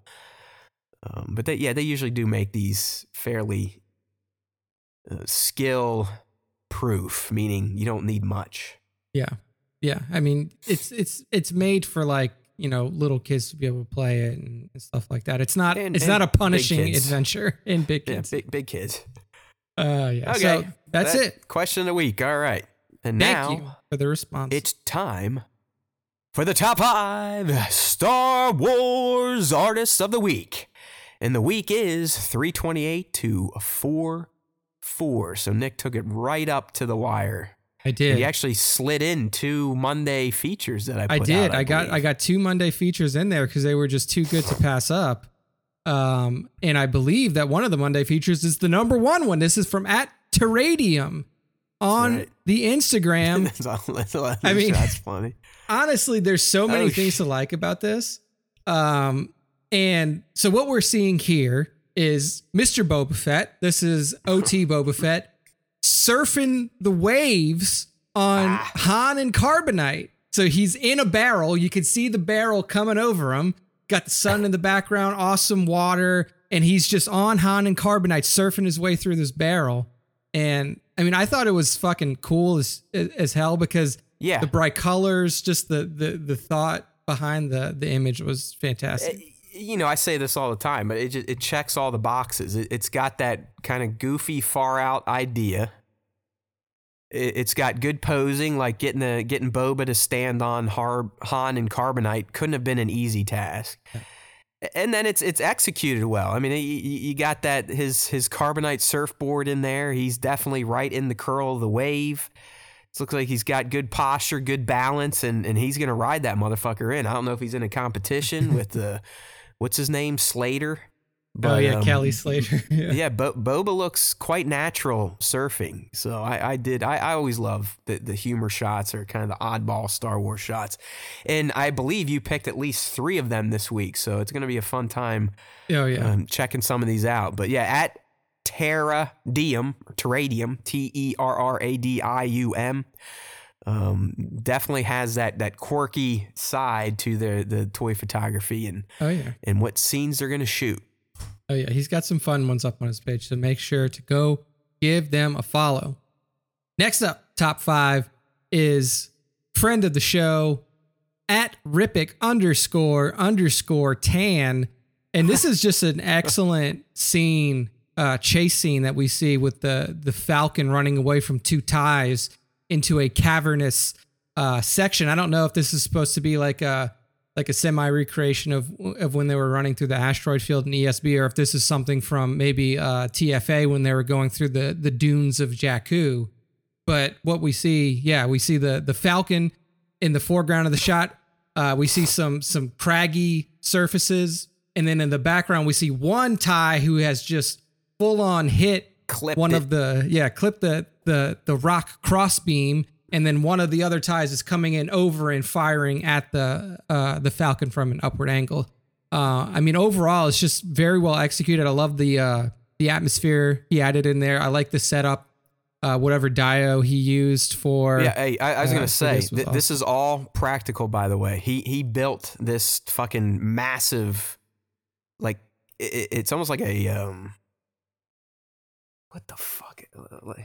A valley, a chasm. I don't know what the fuck is it called when you have like 2 plateaus and then a channel going through a gorge. I don't know. Yeah, something like that. Like I said, I'm fucking stupid today. But the BTS is very impressive. Like Matt is saying, he kind of shows you the full diorama that's built out and how he achieved the shot. I mean, you can see a bigger version. If you're on the live stream, you can see it now. But his shot with Hera and Chopper is kind of going through this canyon or the fuck we want to call it.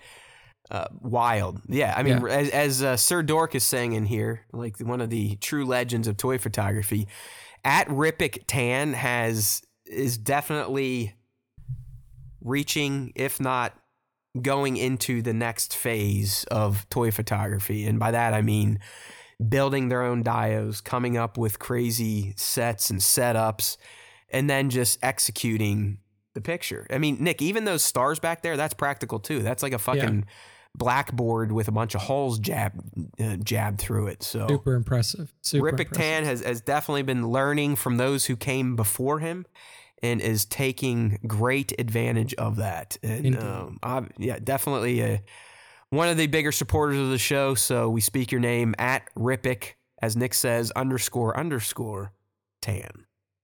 Good stuff. Next up in the top 5 is at YC Solo.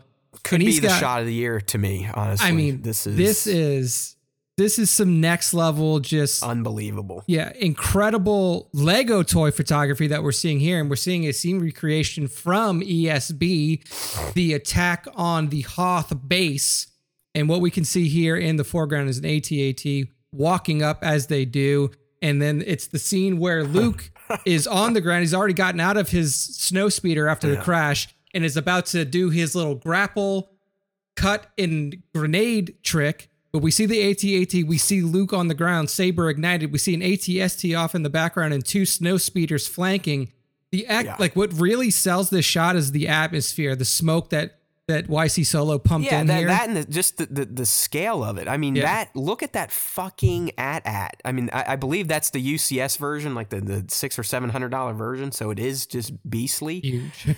But I love his YC Solo's choice to put a minifig down there to really tell the scale. accent how big that toy is. But it's almost like, I don't know what type of lens we're going here, but it's almost, it's a very pulled out perspective as well to also kind of showcase the size and scale of the shot. It's like I said, this is one of my personal favorites of 2022 so far, if not since we've started doing this. I mean, I would take a poster of this bad boy. Yeah, I mean, it's truly an incredible shot. I mean, like from everything that you mentioned, like selling the scale with the minifig, the atmosphere, the post effects on the lightsaber and everything else. I mean, Yeah. this is just some next level. All practical too. I mean, yeah, and not the lightsaber and the AT-AT's visor, but everything else is practical. I mean, you can even see it looks like they were using either white sheets or cloth in the back to create snow mounds, and yeah, I mean, fantastic just brilliant. stuff. I'm happy to see this because I love Lego photography, especially Star Wars Lego photography, and I share it every week. It's one of my favorites, but the algorithm does not like Lego shots that we feature, but this one broke through, which goes to show you just how boss it is. I mean, this one, I think even on ours was 831. Yeah. And most Lego shots sometimes don't even cross 100 when we feature. So that just goes to show you that this one busted through that janky algorithm. That's how excellent it is. Too good to deny at YC_solo on Instagram. Yeah. Next up in the top 5, it's another cheeky one. We're going to close out with 2 cheeky ones. Snicket. Yes, Snikt, SNIKTTT on Instagram. And what we see is a really cool shot that Matt and I have always said that we were fans of when you mix Star Wars with real life. And what we see here is Neo Boba Fett busting out of his packaging with shards of plastic flying everywhere and shooting his grappling hook right through Snick's nose. You can see the grappling hook piercing his nose. Blood is everywhere. The expression on Snick's face is just in pure honestly, agony. Nick, Snicket's face in all these shots is what sells it. I mean, the dude sells the scene like a pro. He does. And that's what his face is like, oh fuck! What the hell is happening here? God damn it! He must have gotten the Indian's cupboard or something because it's alive. And yes. Oh my gosh, the Indian in the cupboard. What a throwback movie that Matt just brought up. But I mean, it's just fantastic seeing this little figure come to life and shatter his packaging, only to then physically assault his owner. This must have been Benevolent Fett after the end of his series when he decided he didn't want to be benevolent anymore. Yeah, right. Yeah, he's like, fuck you. You're not locking me up in this packaging. I am going to grapple hook myself out into your face. It's just such a... Yeah, it's great. I would love to see how he sets these up because I'm assuming, like, the plastic shards, you can tell that's post-processing. The blood's post. But like how he just stages the figure that way with the box and then himself, how many shots are being layered here to create this. It's just cool. I mean, this guy always gets me laughing with his work here. Oh yeah, Snick has become a favorite around here just because of his creativity and his cheekiness. You just look at it and you can't help but laugh. You really can't. Great stuff at SNIKTTT on Instagram. Super fun stuff on that account. Make sure to follow. And then for the final top 5 of this week. Ramplu, yes. At one point, remember I coined the term Rampo for when we were speculating if C-3PO would go ham and Tross. Yep. Because he was carrying around, Chewie's bowcaster. But here, at Kill Cutter Photo has brought Ramplu to life. Go ahead. AKA Paplu in his... I mean, it's a fantastic show. It's just hard. Kill Cutter Photo has been... Is this Kill Cutter the same Kill Cutter? Yes? Yes, it is. Yeah, something got fucked up on Kill Cutter, so he had to, like Prince, he had to rebrand as Kill Cutter Photo. Kill Cutter Photo, and he's already surpassed the following that he had on his old account. Yeah. He's been on a tear recently, and it's because of shots like this. So what we're seeing here is Paplu, the little Ewok that you'll remember from Return of the Jedi. He is whipping the Rambo red head tie. He's got 2 shotguns in his hand, hiding behind a tree, getting ready to blast 2 of these scout troopers on speeders as they pass him by, and he's clearly in the forest of Endor. I mean, the shot, he's got blood coming from his mouth like he just killed somebody and bit him. Like that Ewok's face is just fantastic in the shot. I don't know if he digitally, I'd have to go get mine and look at it, but it's I mean, we call murder bears for a reason, and this just exemplifies that. I don't know. I don't know what it is. And don't take this the wrong way, Kill Cutter, but I would say this is one of his most simple setups, and I know it probably still took a lot of work and a lot of layers, but it's just that fucking grin on his face. Like, I mean, he is a demon. He's like, bring it on, boys. Ramplu's ready to eat. You know, he's ready to fucking start chowing down again. Oh man, bloodthirsty, guns at the ready, and you know that these 2 scout troopers that are speeding up behind him are about to be next on his menu. I mean, it's just so fucking cool. See him, this is the move I see him doing, Nick. So like you said, he's got 2 big ass fucking guns, 1 in each hand. Like, it's just showing that Ewoks have ridiculous strength. There's one way I want to classify it, but you're not allowed to say it anymore, so I won't. But he has that type of strength. I think some of you may know what I'm talking about. Think about I know Corky from that TV show. But I see him, Nick, going like this. So if you're on the live stream, again, he's got his back to a tree. You've got 2 scout troopers coming up on each side. I see him going like this. Lean out once, bah, bah, bah, bah, bah, bah, and then lean out to the other side, bah, bah, bah, bah, bah, and just takes them both out in 1-2 punch with his gats. Oh, yeah. Beautiful. Paploo, this is the motherfucker that does steal the speeder bike in the movie, right? And he's like flying around and his ass is hanging out because he's going so fast. Like, I believe it is. And that just makes sense. Like, that Ewok, I mean, Paploo, he was a crazy motherfucker. Like, he was all for it. He's ready to take the risk and take one for the team and win the war for the rebellion. So I completely see the Ramplu persona hidden within his soul. 100%. And there we are at Kill Cutter Photo. Face. Like, I love the murder, like smiling like I love murder. Oh man, it's so good. At Kill Cutter Photo, closing out the top 5 with the absolutely incredible Ramplu take here. And that's it. That's the end of the top 5. That's the end of our show for this week. That's right, buddy. Thank you, because I'm feeling it. Body's starting to shut down. You know how like the system kind of gets worse the later in the day? I'm starting to feel that now. At least old people, you know what I'm talking about. But hey, it was a good show. We did our thing. We shared our opinions. We talked a lot of non-Star Wars. We talked a lot of Star Wars. We played a game. So if you missed it, you missed some parts, don't forget, tune in tomorrow when we release the full version of the podcast on podcast platforms, or just look for the recorded version of the live stream later today, right after the show, as soon as we hit the end button. But if you need to get on one of those podcast platforms, the best method to do so is to head on over to StarWarsTime.net, scroll around a little bit. You never know, you might find 2 posts of the same story because the people that run the website don't communicate to each other. And one guy posts something and then the other guy posts something because he's too lazy to look, as Nick and I did last week with the Obi-Wan Kenobi delay news. And no, I wasn't going to delete mine. I wasn't going to delete Nick's. We decided to do the work, so both posts are staying on the site. But that's why you need to go check out, see what sort of hijinks are happening on StarWarsTime.net. But like I said, sub to one of the podcast platforms. We got a pretty easy link for you. Subscribe to podcasts. If you do prefer the YouTube deal or the live stream, we also have that link for you on StarWarsTime.net. Just scroll down a little bit. You'll see our happy ass little animated faces there. Just click on that subscribe button and it will automatically subscribe you. So you just need to click on announcements, the little bell, so you know when the Star Wars Time show is ready to deliver the Star Wars. All right, I'm not going to hem and haw this week and go on a big tangent. We love you.